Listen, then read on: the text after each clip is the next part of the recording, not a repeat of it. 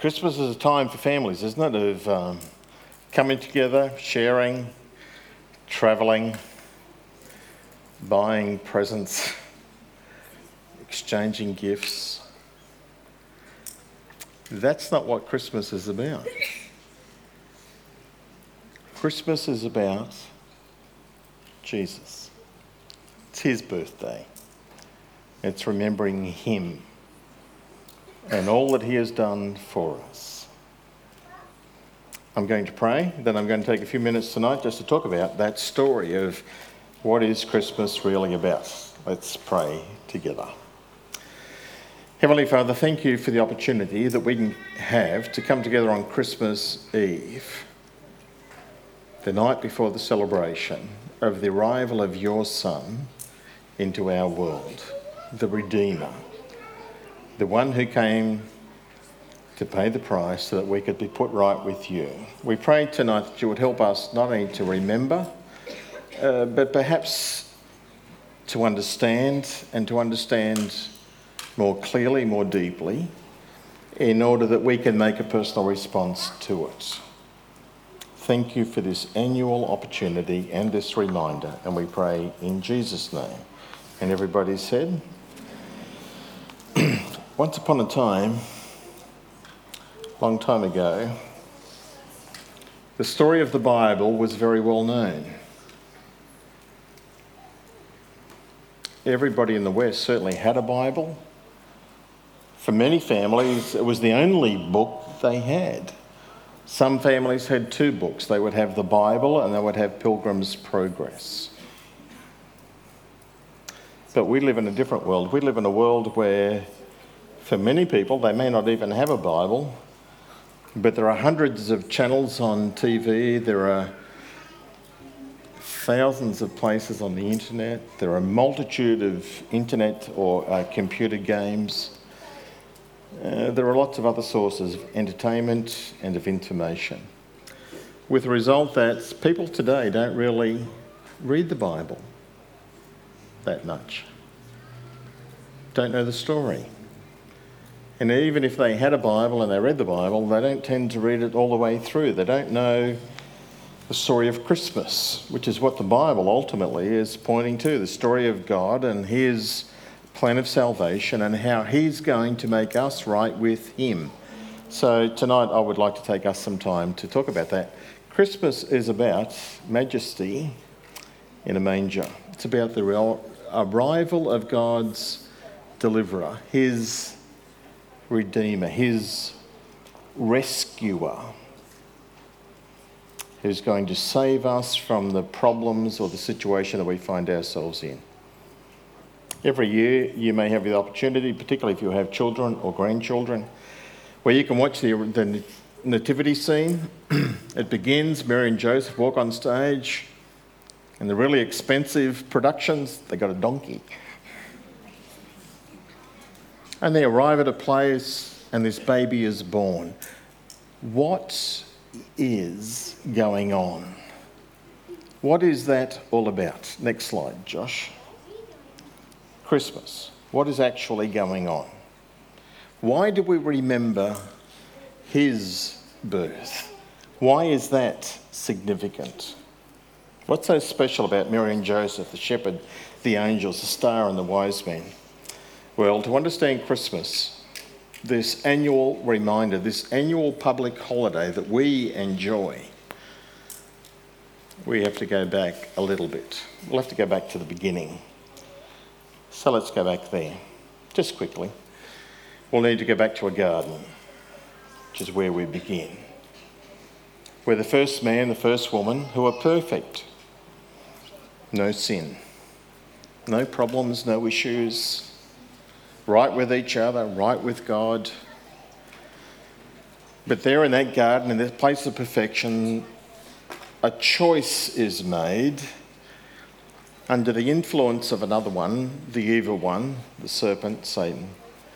But Adam and Eve chose to doubt God, to disobey God, to rebel against God, and to seek freedom, seek their own way, seek to want to do their own thing. And instead of being cut free. In fact, they find they are cut loose from a close and intimate relationship with a true and living God. As a result of that, we take steps down. We end up finding ourselves slave to our own desires, our own wants,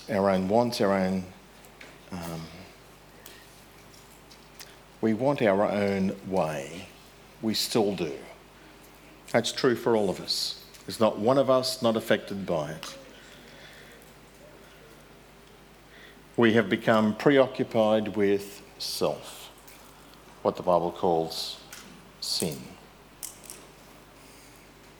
Just like a kite which has been cut free from the string which is holding it, there may be a sense of freedom, but eventually it will plummet to the earth and crash. So we found the same.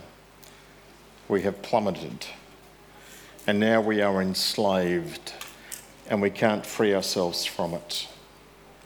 We're all the same. If we need salvation, if we need rescuing, it can't come from any one of us. We're all tainted by it. We're all incapable of helping one another. So who can rescue us? Well, that's God's plan. He was going to send someone into the world.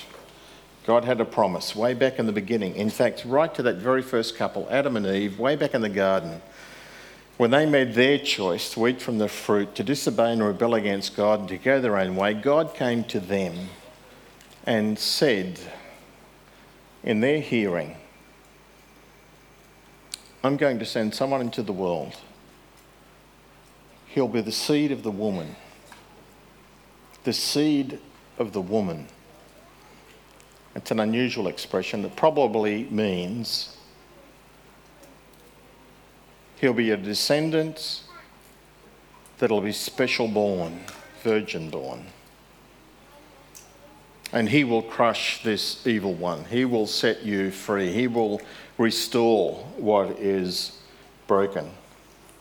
God's promise was to send someone. Next slide. That was God's promise. And God's promise works out through God's plan, which is he eventually, over centuries, chooses a person, Abraham, and says to Abraham, through your son, I will bless all of the nations of the world. That was God's plan. Abraham had a son of miraculous birth, Isaac. But it wasn't Isaac. If we fast forward the plan a little bit through the whole story of the Old Testament, it's not Isaac, it's not Jacob, it's not Judah, but it's through Judah, it's through the line of Abraham, Isaac and Jacob and Judah. And eventually you come to a man called David, who was the king of Israel, who was born in Bethlehem, and God says it's through that descent, through a son of Abraham, who was a son of David, who will be born in Bethlehem. And if you read Daniel, then God even gives the time frame, a window. So now you've got, of this family line, in this place, at this time. God's plan being worked out. So if we fast forward that story, then we find ourselves at Christmas, and we find ourselves with a woman, Mary. Next slide. Mary was a lady who was chosen by God, a young girl, 13, 14. We don't know her age, but she was young. 13, 14, 15, something like that. That was typical for that period of time. She was visited by an angel, Gabriel. You might know the story. And surprisingly, incredibly, she was submissive and willing and obedient. Lord, whatever you have said, let it be to me according to your will. What an incredible response. Well, she was engaged, next slide, to a guy called Joseph. And he wasn't happy about the news that she was pregnant because he knew it wasn't him. But then he had a visit from the same angel who said to him, actually, this is something very special that God is doing. And at the end of that visitation, he, like her, was just obedient. Did what God told him to do. He married Mary, immediately. Through all of this, you find that God is at work. That which he promised hundreds of years before in the garden to Adam and Eve, that which he said to Abraham, that which he was working out through centuries, he was overseeing, he was orchestrating, he was fulfilling his promise. God was at work, and he still is. But at this point in time, 2,000 years ago, there is a Caesar in Rome. His name is Augustus, who had no idea what God was doing. But he had a plan, and his plan was that he wanted more money and he wanted more soldiers. So through his Roman Empire, he said, I want everybody to be counted who's over the age of 20, and I want them to go back to the place where they were born. I want them to register. I want their career, their occupation, and I want them to pay taxes. That was Augustus in Rome, which then meant that Mary and Joseph, who were both of the line of David, had to travel to Bethlehem. We don't know how pregnant Mary was, whether she was 4 months, 5 months, 6 months, 7 months, 8 months, but it was getting difficult, so it would have been an uncomfortable journey. And we aren't told they had a donkey, but every nativity scene has a donkey in it, so she rode a donkey. But they were probably alone. The Bible doesn't say they were alone, but the Bible doesn't say that anybody else was with them either. But the sense is that they were alone. They rode the donkey, they travelled 80 miles south, 100 kilometres south, to this little village, Bethlehem, which is a very little village. 20, 30, 40 homes. Small. But now overcrowded because of Augustus' decree. Wherever you're born, you have to go home. So now everything is booked out, and they arrived, and maybe they arrived late. And when they got there, the place where they were going to stay or planning to stay, somebody else is there. There's no room for them. You've got to go somewhere else. Where did they go? Nobody knows. Was it a stable? Was it a cave? Don't know. Wherever it was where animals were kept. Because the Bible says to us that that night it was time for Mary to give birth to her son. And she did. The Bible also says that there was no one, well, that implies no one else is with them. Joseph is there and Mary is there. But if it's anything like the birth of my firstborn, my son, the doctor in the labour ward said to me, "You okay?" I said, "Yes." I said, "Why?" He said, "Because your freckles look green. How about you go outside and sit down out there and we'll let you know when this is finished." And so, being an obedient person, I did. A little while later, I was informed that my wife had given birth to our firstborn, who was a son, Shane. Was Joseph like that? Don't know. But the Bible says that when Mary had given birth to Jesus, she wrapped him in swaddling cloths. What was he doing? Well, I suspect he was like me. He's out in the labour ward waiting to be told that everything is okay. There's nobody else. There's no midwives. There's nobody else to help. There's no family members. She did it. What a night. Months before, Gabriel says, "You're going to have a baby. He's going to be the Messiah." She went and visited the cousin Elizabeth and she said, "The mother of my Lord is visiting me." Joseph had the same story, and now months later she gives birth and silence.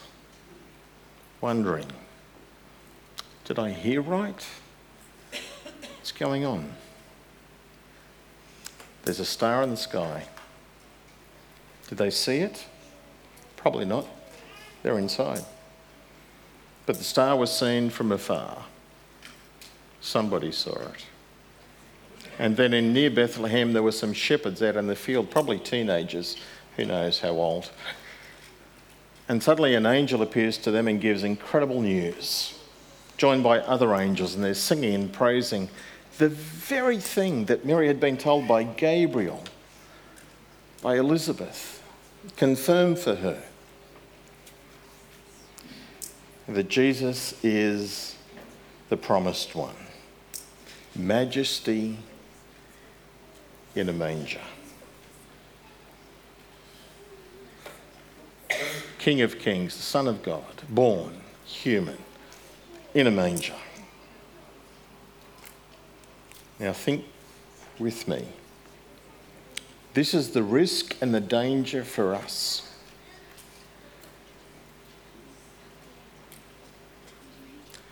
We like the baby in a manger. It's adorable. But that's the danger of Christmas. Because the child who is born and is in a manger is not simply to be adored as a cute little baby. It's rather the significance of his birth, of who he is. He's more than a cute little baby. He's the king. He's the one that God promised who would come through Abraham, through David, in Bethlehem, in the time frame that Daniel prophesied. Isaiah says that unto us a son is born, unto us a king is given. Government will be upon his shoulder. He came to rule. In fact, Daniel, our Bible reading tonight, that Ryan or Rochelle or whoever they were read to us. Oh, you can't read that. Can you? You got better eyesight than I have.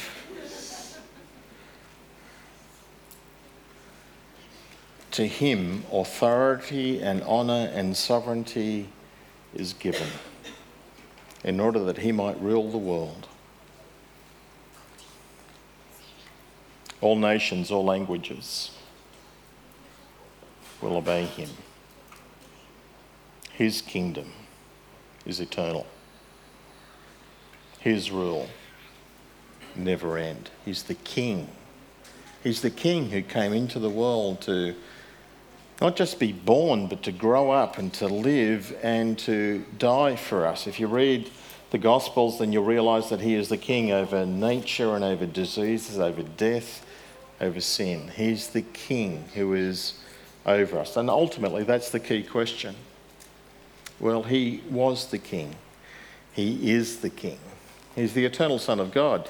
Is he your king? That's the question. Not the babe in Bethlehem.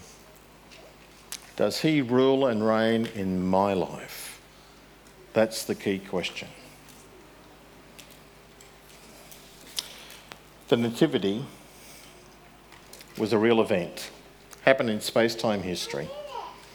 The Gospels clearly link it with not only geographical places, but also with historical personages.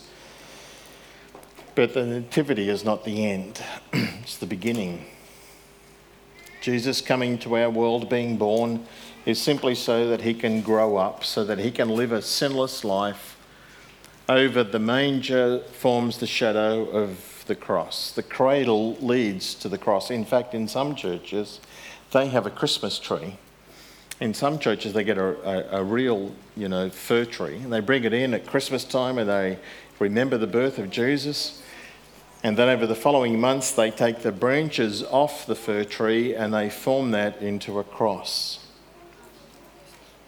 The Christmas tree becomes a cross, which is quite logical and theologically correct, that the cradle becomes the cross. That the child who is born is the king who dies for us. In the garden, Adam and Eve made a choice which led to us being self-focused, sinful, and we couldn't rescue ourselves. But God promised that he would come and that he would put it right, and he has. That's what Christmas is about. Jesus was born so that he would die for us, for you, to pay the penalty for our sin, for your sin. The promised one has come. The Redeemer is born. What we need to do at Christmas is to receive him, to acknowledge that we're not right with God. We, like Adam and Eve, have made sinful choices, that we can't rescue ourselves, but that God has a plan. And what we need to do is to receive Jesus,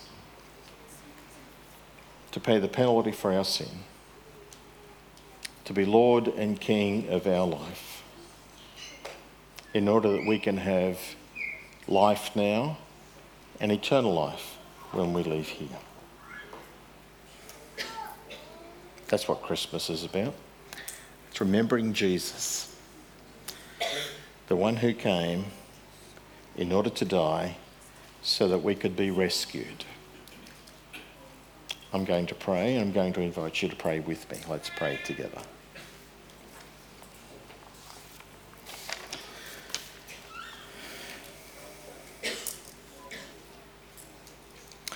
Heavenly Father, we thank you for this annual reminder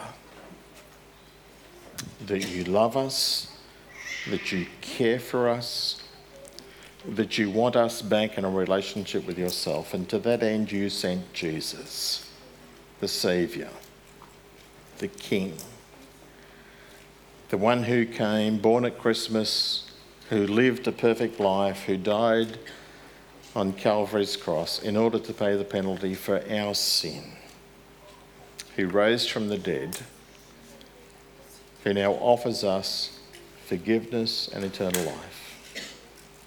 Lord, help us not only to understand, but help us to respond and to receive Jesus as our Saviour, as our rescuer, that this Christmas might in fact be the beginning of forgiveness and of eternal life for each of us. We ask and pray in the name of Jesus. Amen. Amen. I don't know where you're at, but you might have prayed that prayer tonight. And if you did, then I'd love to talk with you at the end of this service. I'll be here. I'm not going home until everybody's gone. And if you prayed that prayer, or if you want to know more about him, then come and talk to me. Talk to one of our other pastors who are here tonight. Talk to us. We'd love to pray with you and to help you. Hope you have a great night's sleep. Hope you have a lovely day tomorrow. Hope you get the Christmas presents you wanted. But the Christmas present that God wants you to have is him, Jesus. Open your hearts to him. God bless you, everybody. Let's stand and we're going to sing together. Let's stand together. Oh, we've got a video. Sit down.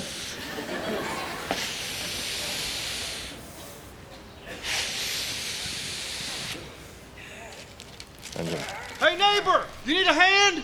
I'm good, thanks. Don't worry, I'm coming. Santa's little helper's on his way.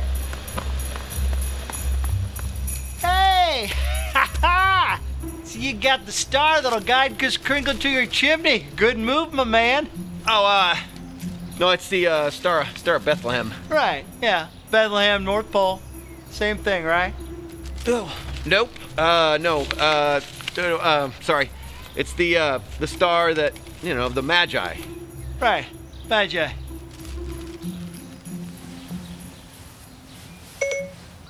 What is the Magi?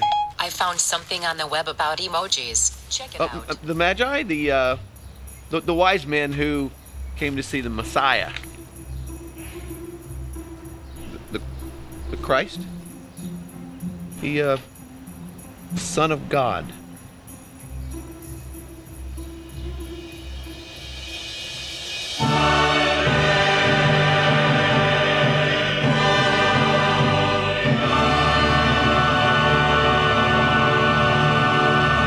Him? Yeah.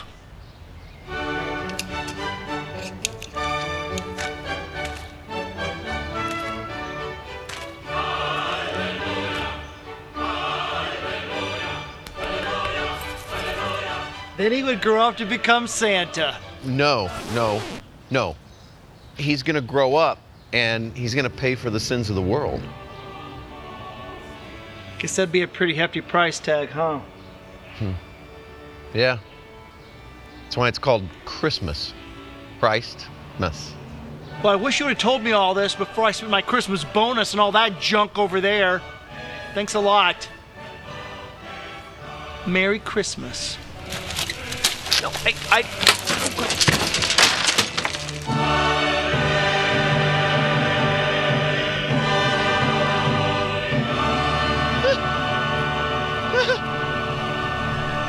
You look like my Santa!